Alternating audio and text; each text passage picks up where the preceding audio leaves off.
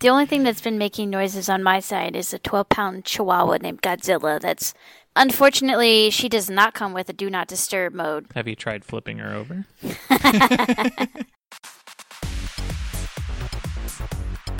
Welcome to Second Opinion, the reviews show here on the Nexus. I am your host, Ian R. Buck, and today I will be joined by Quentin Pongratz and Gwen, so we can talk about the Pixel 3.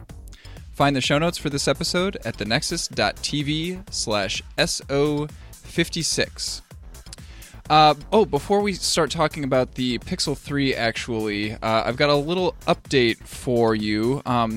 The Project Fi review that we published almost 2 years ago, I believe. Project Fi is Google's cellular provider or cellular service, and they've come out with quite a few updates to the service in the last year. So we published a short little update on that. So if you listened to the original review and need to know what the new stuff is, go back and listen to Second Opinion number 13 again. We put the updates right there in the episode. And that's actually kind of related to what we're reviewing today, because the Pixel 3 is, of course, Google's flagship phone, and the one that I'm sure that they would prefer people use if they're using Project Fi. So, Quentin and Gwen, you guys both bought the Pixel 3. Gwen, I think you got it right at launch, right? I got it launch day, yep. Yeah. Quentin, when did you get yours? I don't know, maybe about a month ago now. Okay, yeah. I got mine on the day that they announced that Project Fi was becoming Google Fi, because they had a special deal on that one day where they would give you some gift cards equal to the value of the phone if you bought a phone on that day. So that's the only reason that I have a Pixel 3, because I had the Pixel 2 and I didn't feel like I really needed to upgrade. But free phone is a free phone, so. Did you actually get the gift cards? Yeah, so the phone has to be active on Project Fi for I think it's 2 or 3 months or something, and then I get the gift cards. So that's a question for future Ian. Yeah. But I'm pretty sure that they're not going to screw me over. May you say that? Oh, that'd be really unfortunate, because that would be $950 down the drain. So yeah, pricing. These phones start at $800 for the regular size Pixel at 64 gigabytes, and then you add $100 if you want to get more storage, and you add $100 if you want to get the XL size. So how do we feel about that pricing scheme? A huge thumbs down. It is incredibly expensive. I'm kind of upset that I bought it as soon as it came out. Actually, I pre-ordered it the day of the announcement, because I had an old Moto X4, and that thing was a hot piece of garbage. So I was like, get me out of this thing. So I missed out on all the good deals that came around later. Plus, I got so excited that I didn't do the trade-in at the beginning, and I couldn't trade my phone in afterwards, because you get one chance to turn your phone in, and I didn't do it. One chance, that's it. But yeah, so Google was going to give me $72 for it or something, which I think is exactly as much as it's worth. But I went on to Swappa, and there's people selling my exact version for $200. So I just need to find out what box it went into and then sell it online. That's so weird, because when I think, was it last year when they started doing the trade-in deals on Project Fi? The Nexus 5X, which was, a 2-year-old phone by that time, and had the boot loop problem, and so it was basically a ticking time bomb. They were giving you $200 for the Nexus 5X, and I was like, oh yeah, okay, let's do that. But if the Moto X4 was they were only giving you $74. $72. That's it. I was pretty mad because I spent $400 on it when it came out, or whatever it was. Yeah. And that's how I feel about this year in phone prices in general, is all three of our major flagship players, Google, Samsung, and Apple, like they both, like all three of them just suddenly jumped to this like near $1,000 price point. And like, I really missed the days when like the $400 mid-tier was really poppin'. And we had, you know, like the Nexus 5 came out, the OnePlus One came out. You know, we had like a couple years there where it was just like, oh, you can get amazing phones for like $400. And that's, I just don't feel like that's the case anymore. And I miss those days. Yeah, I certainly wouldn't be getting the phone or have gotten the phone if they didn't have like a financing thing on the Project Fi, which makes it kind of less painful to pay that much for a phone. But yeah, that spreads the cost out over, what is it, 12 months or 24 months? 2 years, so 24 months. Yeah. I also did that this time around. I just didn't have the money up front, but happy to pay it now. So yeah, I'm pretty excited. It's 0% interest and there's no fees, so why not? Yeah. Yeah. And like usually when you get that kind of deal through a carrier, it's like, oh yeah, you're going to be locked into this contract for the 2 years that you're paying this thing off and everything, and like the phone's going to be locked into this carrier.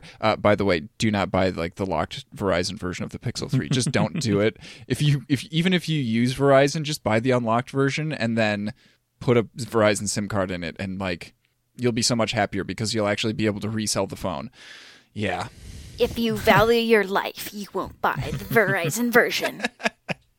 I will hunt you down and find you. So let's talk about the phone itself. Let's talk about the screen first, the display. They've bumped up the screen size this year. We now have a 5.5 inch display for the regular size Pixel 3 and a 6.3 inch display on the XL size. Both of them at roughly a 2-to-1 aspect ratio, and both of them have like significantly narrower bezels. So like the footprints of the phones haven't increased much. We'll talk more about that later. But yeah, we do have a notch on the XL version, which, Quentin, I think you're the only one out of the three of us who has the XL. Oh. So how are you liking that notch? I don't know. I don't mind it. I don't get it a whole lot. I guess it's nice to have that extra space there that the notifications can just be shoved up into. I guess, but like all the rest of the apps, if you're in full screen anyways, it kind of cuts off there because it can't really, if you're watching videos or something, it can't really dig into the video, so they've got to, draw the line next to it anyways. So it doesn't really feel like I'm getting a whole lot more screen space.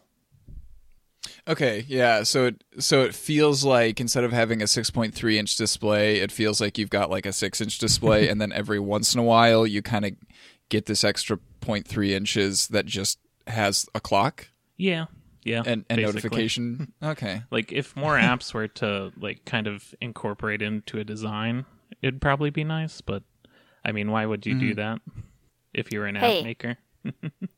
I haven't heard anybody complain about an extra 0.3 inches. Now you have, I guess. Yeah, well, yeah. No, I'm not complaining about it. I'm just kind of ambivalent towards the whole issue. Yeah. Yeah, I didn't think it was very necessary, so I went with the cheaper, non-notched version. Yeah. And like the physical size of the regular size phones is like what that's about my ideal size anyway, so like I would never have gone with the XL version anyway. Yeah. See, I was at the non-XL for the Pixel 1, and I regretted it the whole time I was there. Yeah. I thought that it was going to feel weird having like a 2-to-1 aspect ratio instead of a 16:9, but I really appreciate having like this really tall, especially when I'm like reading stuff on the screen, you just have so much more real estate to just have this long flowing text from top to bottom. And like, if I'm reading an ebook and it's got, a pure black background with some white text on it, and it just feels like the entire surface of the phone is my display, even though it's not an edge-to-edge display, you know. But you can't really tell because like it's an AMOLED, so the blacks are truly black and they just blend in with the bezels. Yeah. Yeah. I really like the rounded corners that they gave these displays. Like, I wasn't expecting that to be something that I would fall in love with, but like the rounded corners that they've got up there match like perfectly with the rounded corners of the phone's body itself. And then they also match with like the rounded corners of like the notification tray. And so it feels like these kind of nested like rounded corners within rounded corners. And I feel it makes it feel like a really cohesive design, all the way from the software on out to the hardware. And that continues onto the back as well. You know, they've got, because typical Pixel phones, right? They've got like the reflective glass in the, you know, upper fourth of the phone, and then the rest of it's kind of, you know, this more matte finish. And the like transition between those two has rounded corners. So that's like, oh, you know, they really thought this through, like all the way to the back of the phone as well. Yeah, I can't say that I ever really noticed that, just because I don't know if I care that much about the whole design of the phone. But now that you pointed out, it does look nice.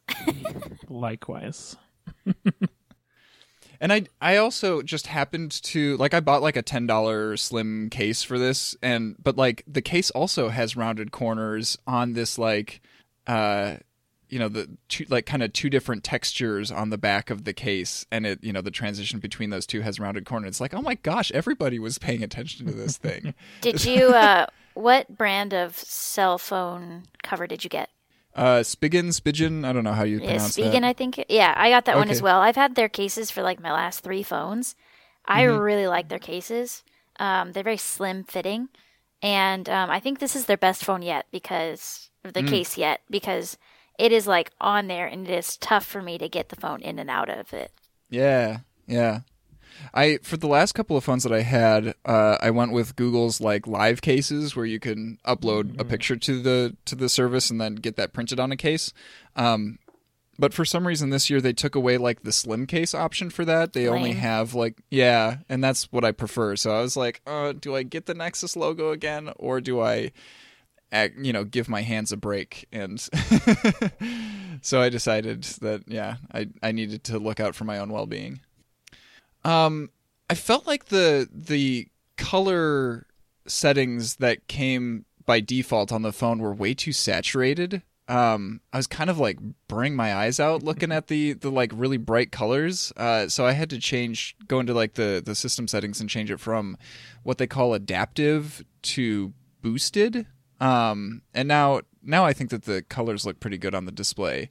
But they were, So they're pretty intense. I saw your note on that, and I went in and changed it as well, and I haven't noticed a dang difference.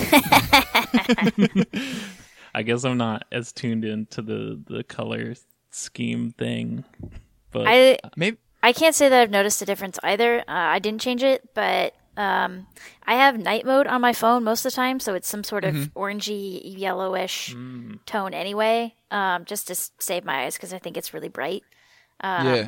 So yeah, I wouldn't notice if the colors were off.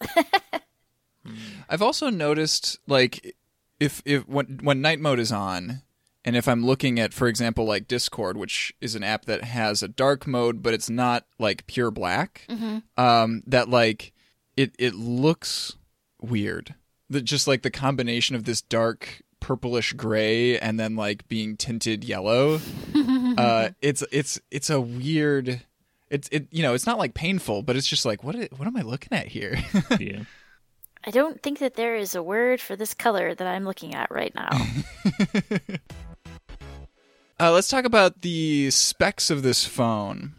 So we've got the Snapdragon 845 processor, 4 gigs of RAM.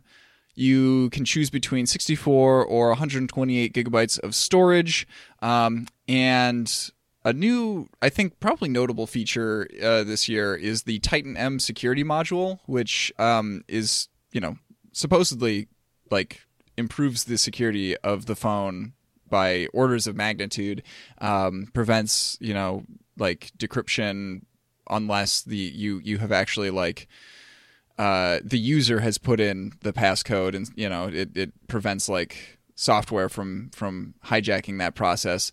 I of course have not thoroughly tested this feature because like goodness gracious, does that sound scary? Yeah, I haven't either, yeah. but the next time that I go out of country, I might. Yeah. Just in case any TSA agent gets some power trip going on and wants to go through my phone for something. I don't know. Yeah, I'm sure that like, because they have the new, well, not new, but like Android has had this like lockdown mode for a little while where you can tell it like to not allow anything to happen on the phone unless you actually, like, even the fingerprint sensor is disallowed until you put your PIN or your pattern in. And I think this like adds kind of a hardware protection layer to that. Yeah. Fancy. And if Ryan were here, I'm sure he would have some choice words for the Snapdragon 845. But like, I can't keep track of what the numbers. What is Qualcomm's lineup, and what does any of this mean? I do feel like 4 gigabytes of RAM is not as much as I would expect from a $900 phone. But, what can you do? I think it's fast enough to do anything that I really need it to do. Yeah. Mm-hmm. So I can't really complain. Yeah, and like the usage case where I most often run into like, oh man, I wish that my phone had more RAM is like if I am, playing some podcasts and I have Google Maps navigation going and I need to like switch to another app to, like type out something or whatever. Like that is when I really start to notice that like, oh yeah, man, my Nexus 5X just kind of kills one of those apps while I'm trying to work, and oh dear. I haven't had that happen a whole lot on the Pixel 3. I have noticed it once or twice. But I think that their memory management has improved a lot since like, 2015.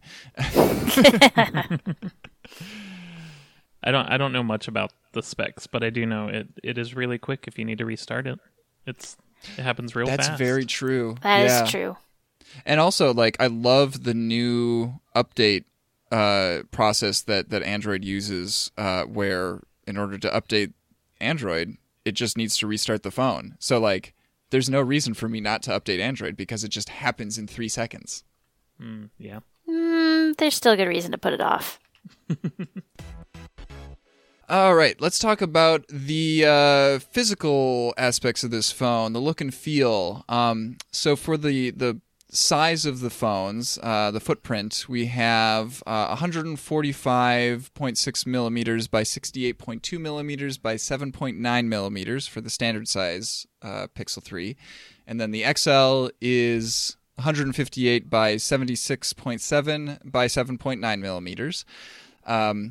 And unfortunately, like, most people aren't used to thinking about those numbers, so you may have to look up, like, the physical size of a phone that you're familiar with.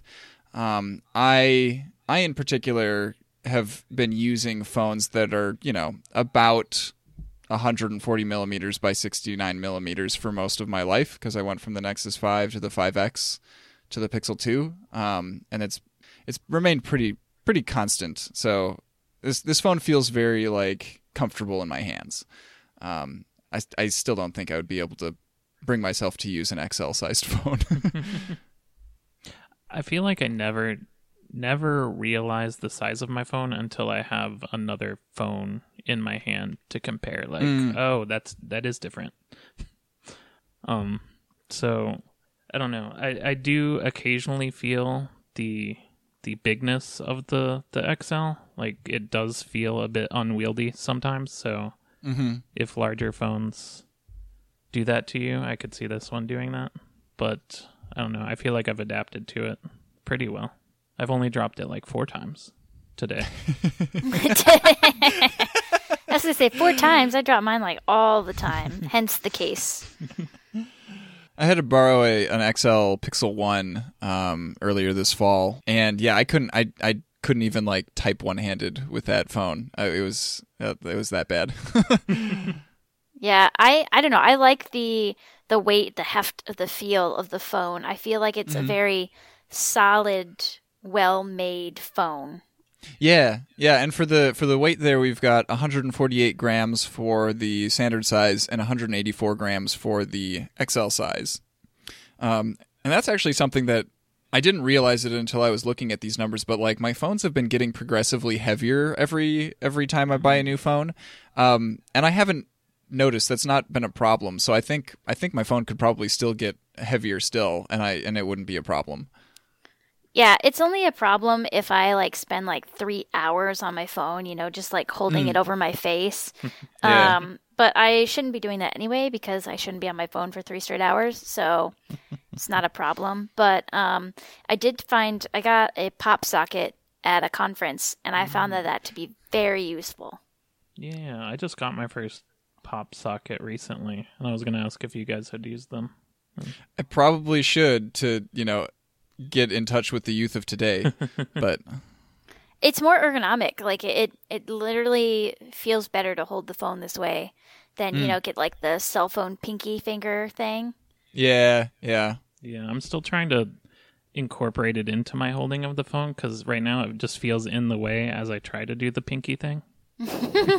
So I'm doing both, and I go, this isn't helpful at all. I really, really like the glass that they have on the front of the phone this year. I don't know. It just feels like my fingers kind of glide over it a lot easier, especially while I'm gesture typing. And then also like the top and the bottom edges of the phone, kind of the glass has this subtle little like curve. It curves away as it melts into the back of the phone, kind of thing. I guess it does. Yeah, and I definitely wouldn't have noticed this just by just by feeling the phone with my hands, but I noticed it because like the reflections along the top of the phone look totally different than the reflections did on the Pixel 2. And it just it feels like a much more expensive phone. Just because of that like subtle little curve. I've got some news for you. It is a much more expensive phone. But no, I do. Man. It does feel very like slick, and like I do like the rounded feel. Like it's not something that you can really put a finger on besides like actually putting a finger on it. But it does like contribute to how the phone feels. And if I like dial into it, I can notice that it like feels like a slick experience. Yeah. What color options did you two go with? We had just black, clearly white, and not pink. I went with just black. Just black. Same. Okay. The naming convention is, cute and quirky, just like what they've been doing since the Pixel 1. Like LOL. Yeah. So quirky. I do really wish that the just black option had a cool like power button that was a different color. The way that I think the clearly white has like this kind of pale blue power button, and the not pink one has was it an orange? I don't remember. But they're like these really bold power buttons that just are a nice contrasting color with the rest of the body of the phone. And they still haven't done that. They like last year, I think they did that, but only for the XL versions. And this year they did it, but not for the black version. So I still have never owned a phone that has like a cool power button color. I kind of want that pink one now. The batteries that we've got in these phones are 2,915 milliamp hours on the standard version and 3,430 milliamp hours. And of course, we really just have to talk about how that translates into our everyday lives. Does the phone's battery actually last throughout the day? I personally am quite happy with it. Though, like, as always, since I bike all over the place and, like, I always have Google Maps and Strava recording and I've got podcasts going and whatnot, like, I have to have a big, giant external battery with me anyway. So I might not be the best person to ask. Well, this phone does everything and more that I need to on one charge. I I get up in the morning and then I take public transit in, and I try and stay off my phone. But then I work in what's basically a giant Faraday cage because I work in the basement of a very large concrete building.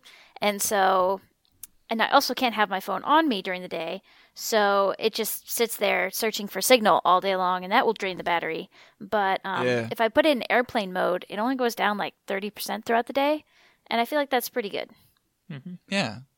Yeah, mine lasts through the full day, and I'm listening to podcasts while I'm at work all day. And nice. I think there was actually one day where it was not low enough when I was going to bed that I forgot to put it on the charger. And, and it lasted through the night. I had to charge it at work the next day, so I had to make do with the not charging and listening to my phone at the same time problem. But that's another problem. Yeah, we can talk about that right now as well. So for charging, we have USB-C with power delivery. I am quite happy with how fast it charges. It's about 1% of the battery per minute that it gains back. And then we also have wireless charging again, which Google used to do back in the days of the Nexus 5, but then they took it away for some reason until Apple brought it back into the limelight. But yeah, so ports. Quentin, I gather that you wish that you had a headphone jack, huh? Yeah. I don't know. I don't miss it most of the time. It's just in specific scenarios that make me feel like if only I had planned out better, which isn't the worst feeling. Like, you could have prevented this with proper planning. But but yeah, it's annoying to not have two ports to be able to do things. It can only do the one thing. The only situation that I found it to be a problem in is when I am driving in my car. I have an older car, so I don't have like Bluetooth or anything. And I usually plug in my aux cable and play podcasts or music or whatever. And I can't do that anymore. And they do give you an adapter in the box. But since I moved, I left it in the box, and I don't know where that box is now. So I don't get to listen to anything but the radio in my car now, which is, total first world problem. Yeah, the biggest pain point for me in making the transition away from a headphone jack is that, like, even though it's been over a year, because I had the Pixel 2, which also didn't have a headphone jack, I still occasionally forget to charge my Bluetooth headphones overnight. And so I'll be like in the middle of my commute in the morning and it'll be like, oh, low battery. And I'm like, oh, there's no way for me to fix this right now. Brutal. Yeah. But honestly, like for biking around, having Bluetooth headphones is probably better than having this wire that attaches me to my handlebars. Because there's just, less chance of things going horrendously wrong. Slightly. Yeah. I am worried. There's a point in all of my phone's histories that I have my headphones in and the cord catches on something and it just violently pulls out the headphones, and then the headphone jack is never the same. It's like a little bit like I've got to rotate it every time I want to listen right or something, and I'm just worried that now with one port, I've got one port to mess up, and then I won't be able to charge my phone. Yeah. I am, really happy with the fact that, like, USB-C is the port that it has, because, like, I firmly believe in our USB-C future where I'll be able to, like, charge all of my devices via just, like, one cable. But I am pretty mad at Google for, like, refusing to implement DisplayPort over USB-C, because there is absolutely no way with this phone to, like, plug it into a projector over a cable and, like, mirror the phone's display up onto the projector. That's just not a thing that is supported by the hardware of the Pixel 2 or the Pixel 3. And it makes me really mad because, like, as a teacher, yes, I want to demonstrate things that I'm doing on my phone to my students because, like, I teach computer tech. And so the phone itself is the topic that I teach about sometimes. Yeah. Yeah. That's a really specific problem. I remember my very first smartphone was the Droid X, and it had a micro HDMI port on it. Yes. That was awesome. Yeah, I have the NVIDIA Shield tablet that also has one of those. So maybe I should just start bringing my tablet to school with me. It's a solution for every problem if only you look hard enough. How about the speakers?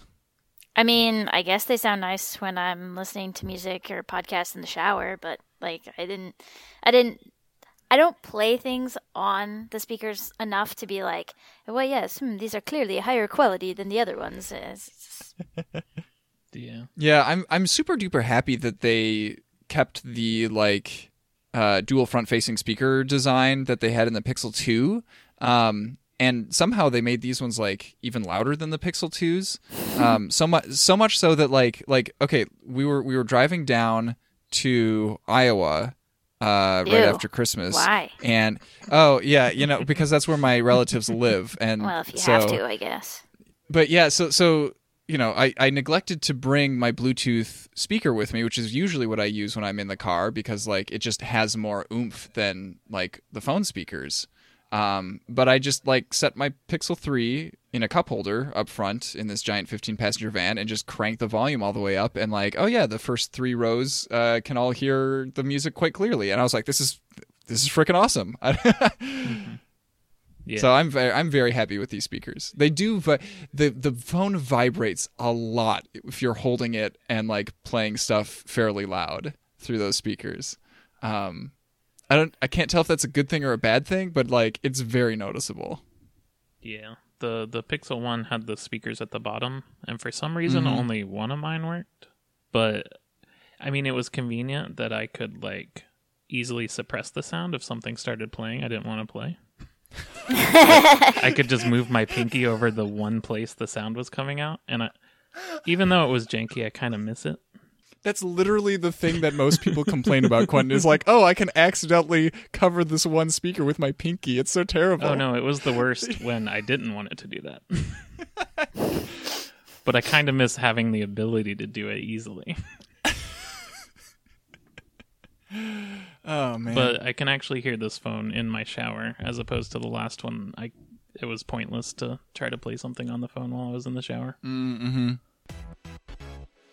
For buttons, we have just 3 physical buttons. We got the power button above the volume buttons, all of them on the right side of the phone.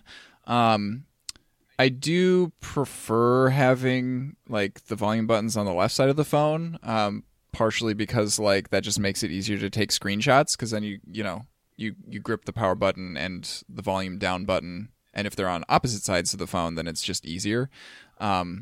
But it's been a long time since I've managed to find a decent phone that had that configuration. Well, I mean, you can hold down the power button. I've been using that recently since that. Yeah. It comes with a software option now. I like it. Yeah, that's very true. I had the issue. Maybe I should get myself into that habit. I had that issue with my Motorola X4 or whatever it was, where the power button was below the volume buttons, and you had to press the volume buttons and the power button to take a screenshot. And so you're like awkwardly using like, 2 fingers, or you're using both hands. It was just really awkward to take screenshots. But now all I do is hold down the power button and bada bing, bada boom, I'm in business. But I will say it did take me quite a bit retrain my hand to hit the volume buttons instead of the power button. Right, because they're literally polar opposite. Yeah, top and bottom. Yeah. I don't really like the way that these buttons feel because, like, I don't know, the volume buttons have this like really glossy plastic finish, and like I remember the Pixel 1 had like the power button was like a cool texture to like really differentiate it from the volume buttons. I really liked that for like the 2 weeks that I was using a Pixel 1. Yeah. I didn't recall that while using the new phone, but now that you mention it, I do kind of miss that. Yeah. I also really miss like the Nexus 5 had these ceramic buttons, and those felt super cool. I've never seen a phone that did that ever since then. So I don't know. I mean, they don't feel like mushy, you know, that doesn't feel like they're going to break anytime soon, but like, I don't know. They're just not inspiring buttons. Did they have a less satisfying click to them? Yeah, they do. The haptic feedback is less. Kind of related to the buttons is Active Edge, which is the, like, you squeeze the phone in order to bring up the Google Assistant. I really like it. I mean, I hate being in a public place and saying, like, okay, the hot word. And so, yeah, I just love being able to just, like, squeeze the phone to like, surreptitiously bring up the Google Assistant. I do wish that, like, you know, okay, so we all gave crap to Samsung for, like, their dedicated Bixby button that you couldn't remap to be any other, like, voice assistant or anything. I don't think we should let Google get away with, like, having this squeeze feature that only activates the Google Assistant and you can't choose to make it a shortcut for anything else. Did we all give crap to Samsung for that? I definitely did. I just feel like you're putting words in my mouth, and I've never heard of Bixby. Sounds like a butler. That's my point exactly. They tried to push this feature on us that nobody cared about. So you said you use it when you don't want to say the words to activate the assistant. Yeah. Do you type in on the Google Assistant? You can, but I don't do that very often. Okay, so you feel weird saying the words, but then you feel fine saying, like, set an appointment for blah blah blah. Yeah. Well, I guess the ultimate point here is that I don't use the assistant very often because I just prefer to use my phone like it's 2016 instead of 2018. But yeah, that's me being an old man. Yeah, that's the only point I had against the squeeze thing is, like, I can't envision a scenario yet. Maybe it'll come up in my future where I want to use the voice thing, but not, like, any situation where I wouldn't want to activate it by voice. I would also be in a situation where I wouldn't want to say things out loud anyways. Well, okay, it is kind of important in my house because, like, 50% of the rooms in my house now have Google Homes in them, because Google just kept throwing them at me for free last year. Yeah. And so, I mean, like, literally, we started going, like, where are we going to put this next one that's coming in the mail? I don't know. But yeah, like, if you say the hot words out loud, no matter what, like, the Google Home devices will take priority instead of the phone. So if I want to use my phone, yeah. Okay, that makes sense. I kind of miss, coming from the Moto, they had this feature where you could shake the phone a couple times and the light would turn on. And that's super useful, and I don't have that on this one, I don't think, and it makes me sad. Yeah, no, the chop chop. Yeah. Yeah. The chop chop. And like Motorola has been integrating that into all their phones, all the way from, like, you know, my dad had the Moto G3, and that had the chop chop and, like, the twisty twist and the. I should be on Motorola's marketing team, honestly.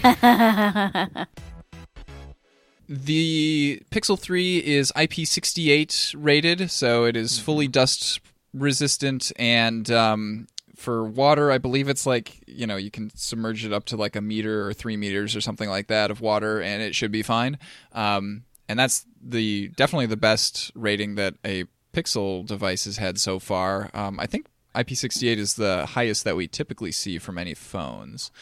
So yeah, I'm pretty happy about that. You know, I have to remember what the Moto was because it was marketed as waterproof. Mm-hmm. And I did not feel bad about grabbing it with, like, wet hands when I needed to change a song in the shower or something. So, but I've been a bit more careful around water with this one just because, you know, you can never be too careful around water and electronics. Yeah. I have a couple of gripes. Well, I got one big gripe.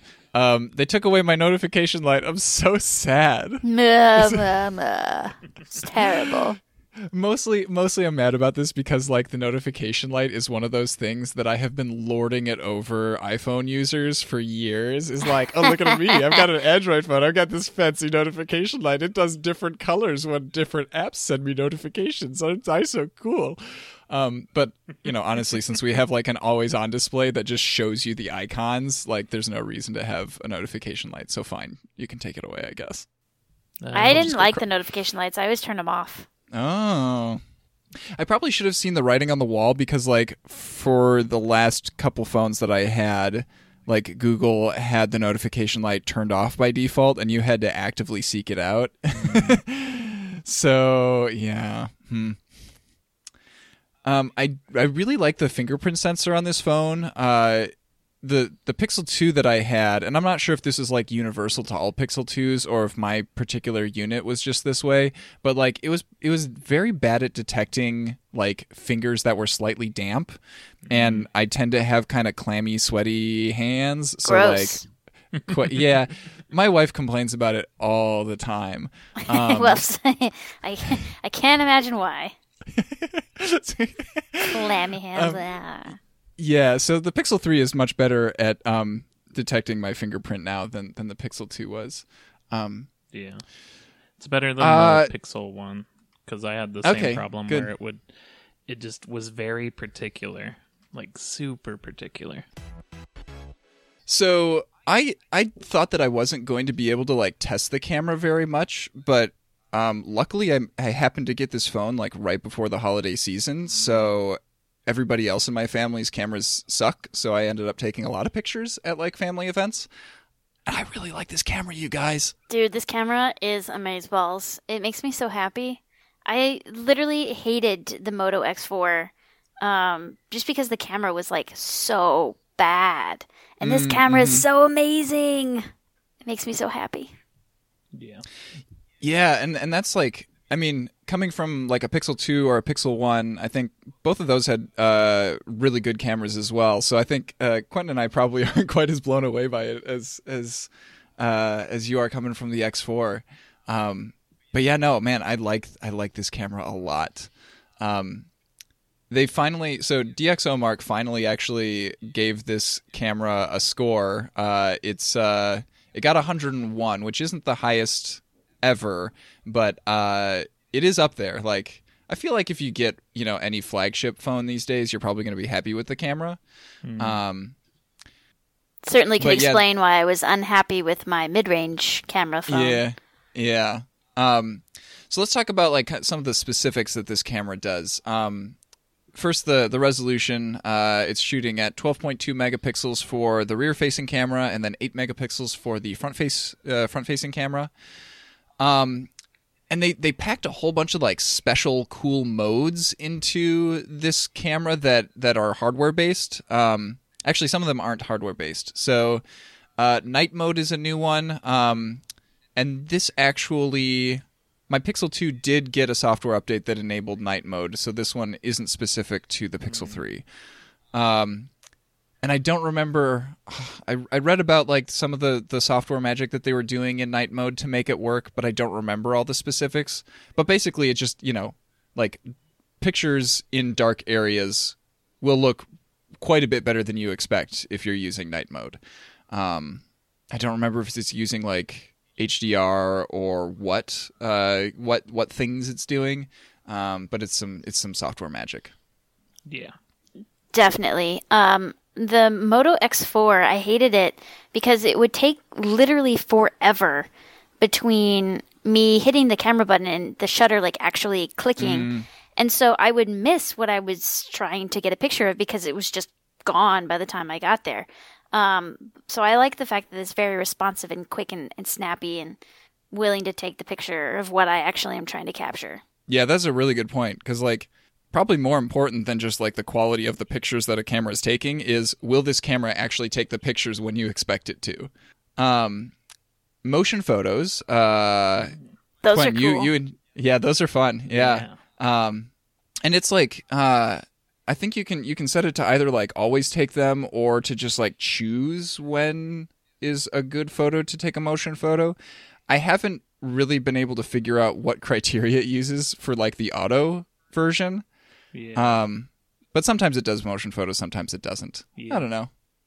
I just hate that I can't like share them in a text with people. Like I got a pretty cool picture of the subway car coming into the station with like the beautiful sunrise behind it. And it looks so great, and I wanted to share it in a text message, and you can't. It was just a picture of a train. Whoop-de-doo. Yeah, I think I'm trying to remember. So Savannah had a motion photo that she wanted to upload somewhere, and she figured out how to turn it into a GIF fairly easily. But then she had the problem that like this GIF was so enormous, like it was like 50 megabytes or more, and so like the website that she was trying to upload it to refused the file. So yeah, you just never can win, I guess. Yeah. So how most phones these days are coming out with like 2 cameras on the back or 3 cameras on the back or whatever. Google decided that no, what we really need is 2 cameras on the front instead of the back. The reasoning behind that being, okay, we can have one camera that has like a normal field of view, and then the other one, instead of being a telephoto, is going to be a wide angle lens so that you can fit more people into a selfie.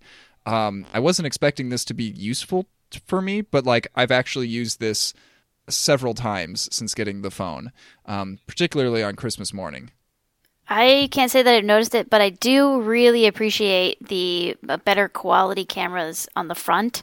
You know, I don't look so grainy and awful. Yeah. I mean, there's nothing the camera can do about my double chin, but I really appreciate the better quality.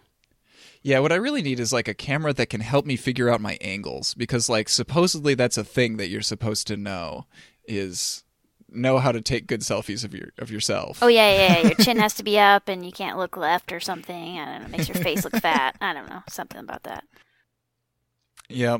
I really like that the camera lets you take raw photos. As a bit of a photography snob, I need to have that as an option.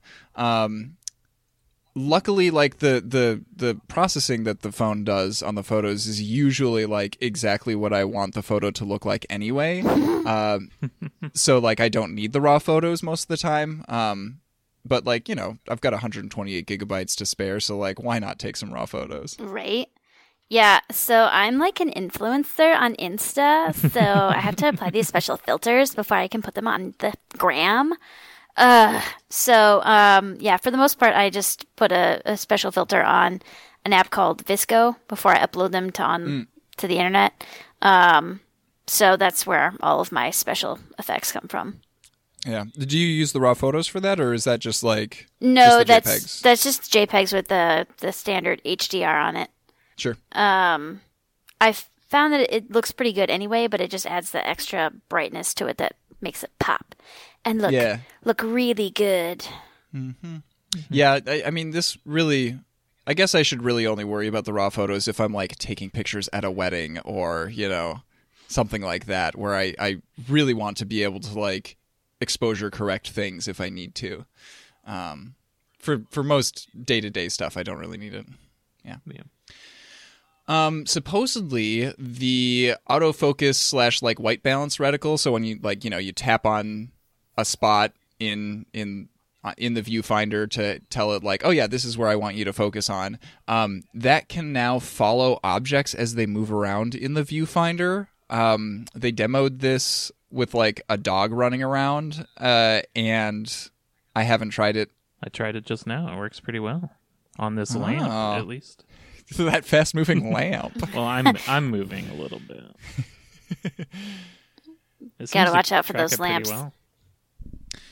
And then Top Shot is another. I'm pretty sure. Yeah, this one's a hardware-specific feature, only available on the Pixel 3, where it continuously is like taking pictures, and then like when you hit the shutter, it it captures all of those frames that it took around that moment.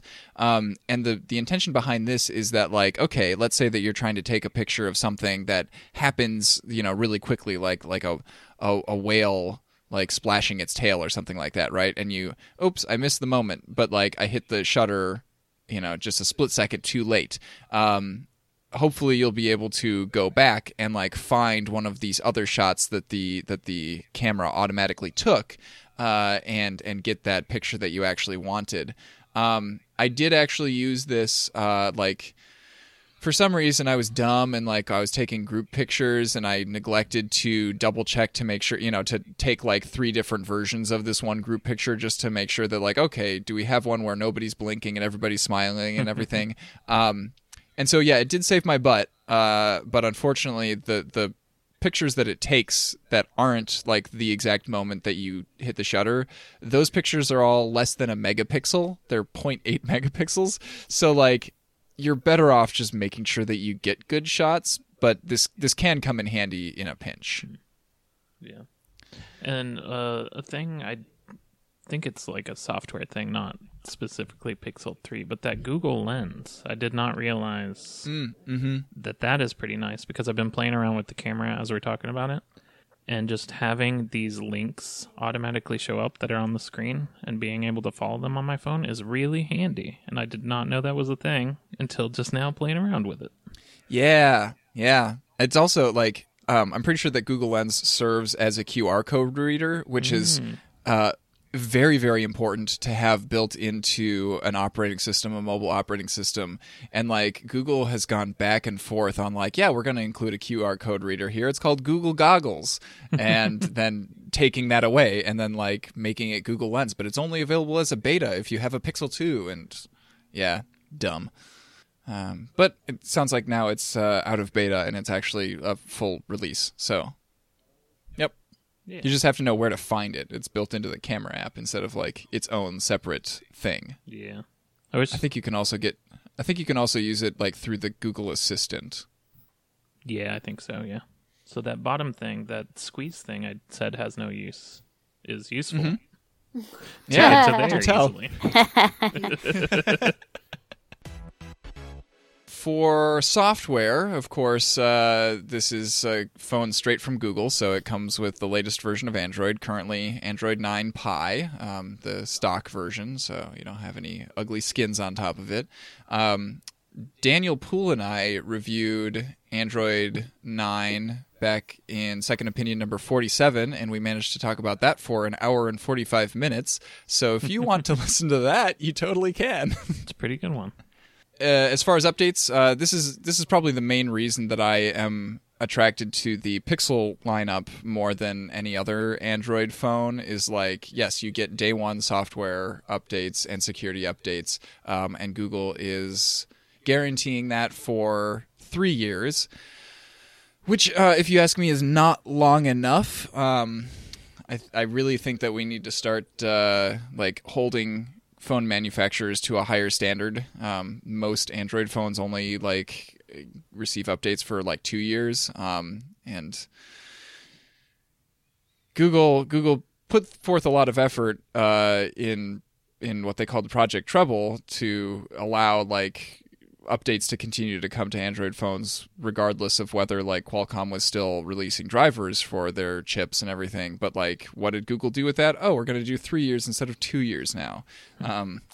We really need to go longer than that. Yeah. I say after 3 years of having this phone, we start boycotting this phone. I mean, chances are what I'll do, if I still have this phone after 3 years, is I'll probably like put a custom ROM on it or something. Hopefully Lineage OS is still going by that time and is still like getting good software updates out for phones.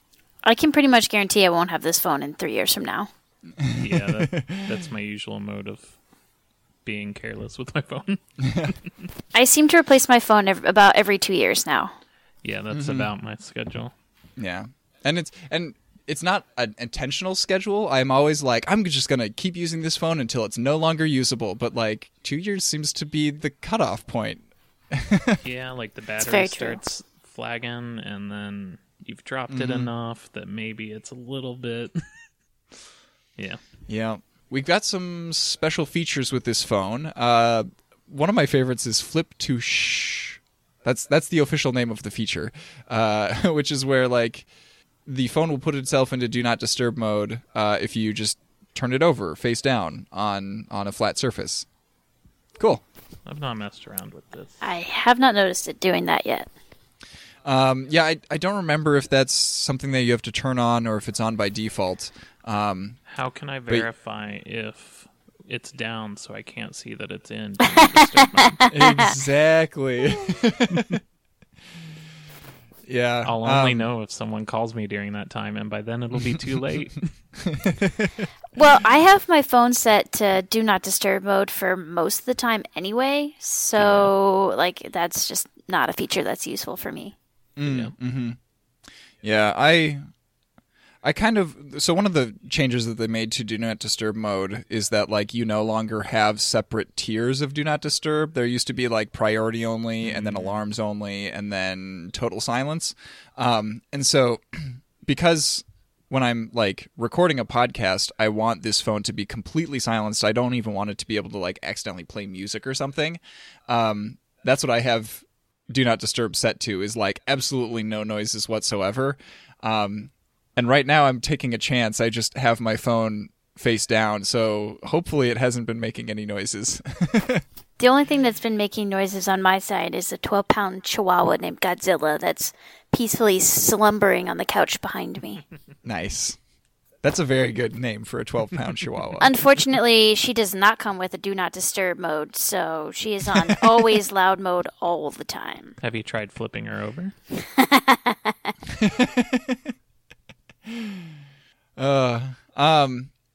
We no longer have the option to have the overview button. So when they introduced Android 9, they introduced the option for, like, I think it was for Pixel 1 and Pixel 2 users, where you could get rid of that, the square button over on the right-hand side that you tap to get to, like, your recent apps list.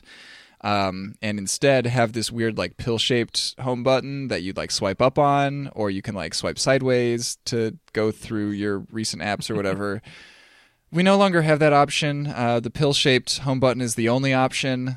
Yeah, I'm not a fan. I tried it out back when the Pixel 2 came out, or when Android 9 came out, and I was like, no, I'm going to stick with the old way. It's faster, it's better. And now I don't have that option, so I just have to live with it. I actually like the switching apps with the, like, swiping left and right. But I don't like trying to get to all the rest of my apps on the thing. It always feels clunky when I pull up and it does like a half pull up thing and then you have to do it again. Yeah, like the animation that it plays is really clunky. Yeah, it looks like I did it wrong every time. It sometimes, like, it'll show a different app as the most recent app than the one that is actually the most recent app for a brief, like, it'll flash that, but then it'll, like, turn into the correct one. It's nowhere near as, like, smooth as Apple's iteration of this kind of thing. So yeah, Google really did not do this very well. They tried to, like, follow in Apple's footsteps, but they totally, like, just fell flat on their face. Have either of you had a problem answering your phone calls before on the Pixel 3? No. I don't think I have. Because there's been some times where I've gone to go answer the phone, and it won't let me swipe up. It just gives me kind of this, like, weird buzz. Oh. And then, like, it literally won't let me answer the phone call. It just says I miss it, even though I'm, like, swiping up to hit it. So I have to restart the phone. Weird. I did see that there were a significant number of people who were complaining about, like, connectivity issues with the Pixel 3. But it doesn't sound like that's related to a connectivity issue. Yeah, no, it's definitely something in the software, and it hasn't happened for a couple of weeks now. So it's like it's like one of the only things that I really don't like about the phone is that one problem, but it hasn't happened for a while. So I'm thinking I'm okay now. I don't know. It hasn't happened, and it didn't happen very often when it was happening, maybe just like 2 or 3 times, and I just restart my phone and call the person back, so it wasn't a problem. Yeah. But, Oh, not something that you want to have when you're, trying to wait for recruiters to call you back about a job. sure. Yeah. Yeah. Speaking of answering the phone, we have a new feature where the Google what's it called, call screening, where the Yeah. Google Assistant, you can have your phone pick up the phone call for you, and a robot will talk to the person who's calling you and ask them like why they're calling you, and that's I have done it to a couple of friends who have called me just for kicks. But I do legitimately like using this feature when like an unknown number is calling me. Yeah. I've only gotten spam calls that have gotten that feature. I haven't. Like, I could see my mom calling me while I'm at work and me not being able to answer and just like kind of, what do you want, through robot. But I have not had to use that feature yet. has anyone used the morning assistant thing? Morning Assistant. No, I have not. I like it. You have it where like when you turn off your alarm, it can like do some things. Like it'll tell me what the weather is, what my morning commute is going to look like, and then I have it set to play a news podcast. Ah. And Yeah, no, I use the alarm on my watch. So yeah. Also, my wife would still be in bed when I'm getting up, so like I don't want it talking to me. yeah. But I really like that. But for some reason, it'll play the podcast just fine. But if I put my headphones after that, if I try to pause and play the other headphone or the other podcast app, because the Google Podcast app is garbage, Yeah. once I'm listening to my own podcasts on that app, if I pause that podcast and then press play again, the Google Podcast will take priority away and start playing the end of that episode. Weird. And Man, the only thing you around confused it me is, just by talking about this. yeah, like I'll hit play or pause and play, and it'll just start playing the podcast from the morning. And so I just have to restart my phone every morning. Is the only way around it I've found, because I like getting the news when I wake up. But yeah, Right. if I forget, it's pretty annoying. Huh. They took away the feature where you could unlock the phone with your voice. And I'm sure that there's a small subset of people who are going to be really upset about this. But like, I always had that turned off because I that's a huge security like flaw, if you ask me. Like, I don't want somebody to just be able to take a recording of my voice saying, "Okay, hot word," and then because there's tons of recordings of me saying that. Or they could synthesize your voice now and play it, and you didn't even have to give it with your own voice box. Exactly. Conspiracy theory. Am I really Ian Buck? How can you be sure? Yeah. Robots are really good nowadays. Yeah, you might say that they're going to steal our jobs. You could say that. Sorry, that was a reference to the fact that I am currently releasing an audiobook version of Robots Will Steal Your Job, but that's okay. eSIMs. Yes. Let's Yeah. talk about eSIM, because that was unexpected and awesome. Yeah. It's just so easy. And I think, I don't remember what carriers this is available for, but the three of us are all on Project Fi, so we definitely all had that option. Yeah, last year with the Pixel 2, that was the first time I had the opportunity to do an eSIM, and I just instinctively tapped yes when I was setting up, and then immediately I was like, wait a minute. What if something happens to my Pixel 2 and I need to use a different phone, and now I don't have a SIM card that's activated on my so I was kind of freaking out about it. But it's not difficult to like reactivate a Google Fi SIM card that previously was on your account, the eSIM option just makes it super easy to like set up your Pixel phone without having to like swap SIM cards around. So I don't think there's any like real downside to it. Yeah. It's a cool thing. It's really It neat. made setup a breeze. Yeah. What is the authentication method there? Like, what is that? Is it just that I'm logged into my Google account? They went, we That- trust you. Is- I guess so. Because I think that the one of the big points of getting this eSIM technology going is like, oh yeah, we won't have to put these giant SIM cards into like watches that, you know, have LTE built into them. And I don't know, like, how are you going to authenticate that, like, yes, I am the person who is supposed to have access to this data plan through this carrier? I'm sure that people who are much smarter than me are thinking about these problems, but, like, I don't know what the solution is. Yeah. Well, I just assume it's secure with that Titan M security module. Sure. You're just told that it's secure and you accept that. Like, yeah, that sounds right.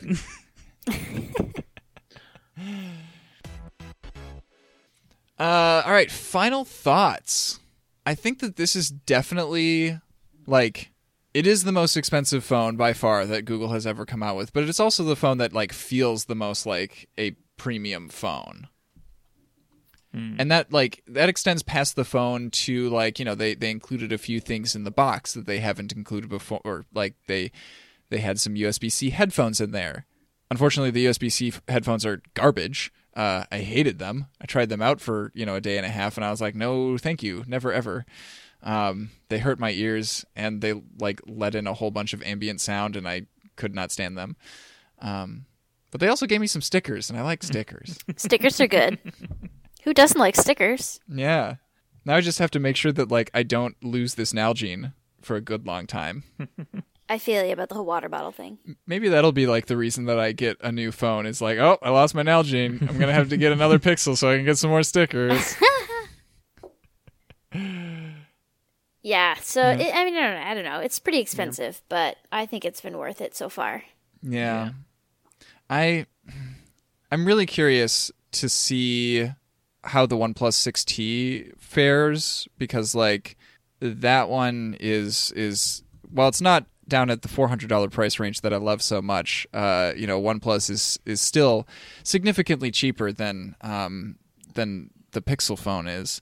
So I'm going to get a student of mine who has the 6T on second opinion to review that phone in a couple weeks. So I don't know. I mean, I don't know if I can just recommend, like, an $800 phone to people.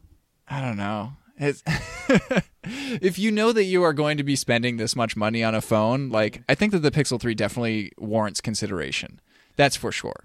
But, like, I don't know if I can recommend to most people buying a phone that is this expensive in the first place. It does feel a little bougie. Yeah. Yeah. And I mean, yeah, it does help solidify my position as, like, the person who takes all the pictures, though. So thanks for that. I mean, I got that going for me, which is nice. Now I just take, like, really awesome pictures of my cat. So you can post them on Visco? You know it. Yeah. Yeah. That OnePlus 6T does look pretty good. I should have got that. Yeah, I mean, Thumbs down.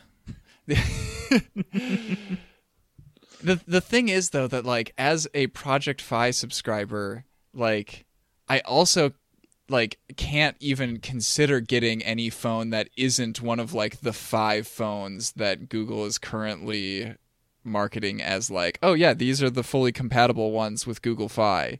If you get anything else, you're going to have terrible coverage. Yeah. So, yeah, I've been with the Google phones since the Nexus ones, and I haven't even considered switching off of the Google phones. So I didn't even think about not getting the Pixel 3. It was just a matter of time. Yeah.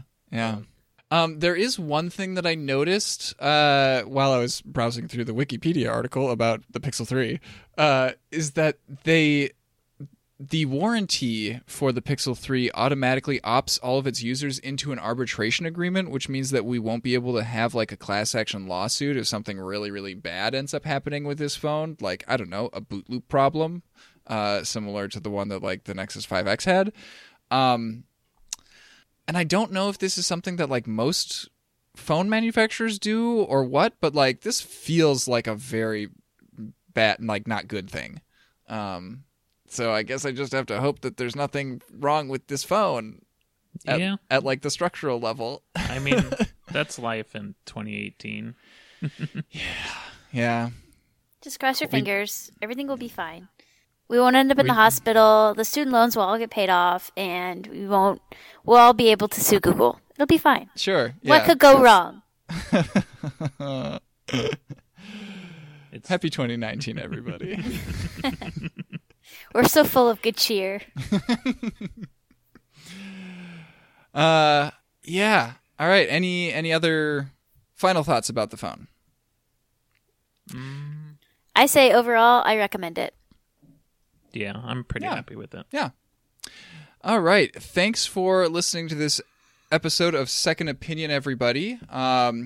This has been a production of the Nexus TV. We are a network of technology-focused podcasts. You can find all of our shows at thenexus.tv, and you can connect with us on Twitter at the Nexus TV. Gwen and Quentin, where can people find you guys on the internet? Yeah, I can be found at Fire Drill Podcast or at my blog, which is Fiery Millennials, which is LLN.com.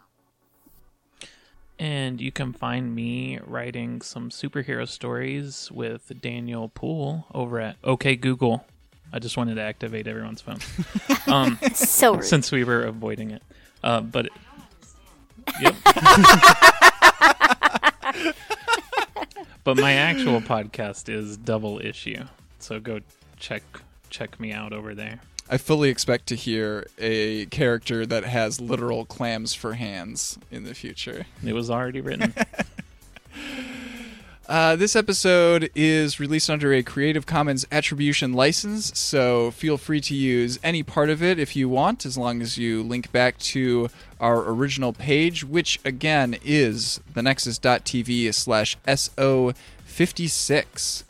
If you want to discuss this episode with other listeners, you can go to our subreddit at reddit.com/r/thenexustv.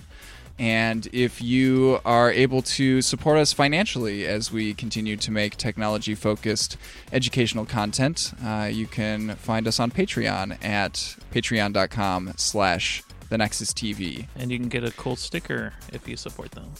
Yes, indeed. Mm-hmm. Is that one on your water bottle? I put it on my bike, which seemed fitting. Nice. I'm honored. And I am Ian Arbuck. You can find me on Twitter as Ian Arbuck. And until next time, have a good one.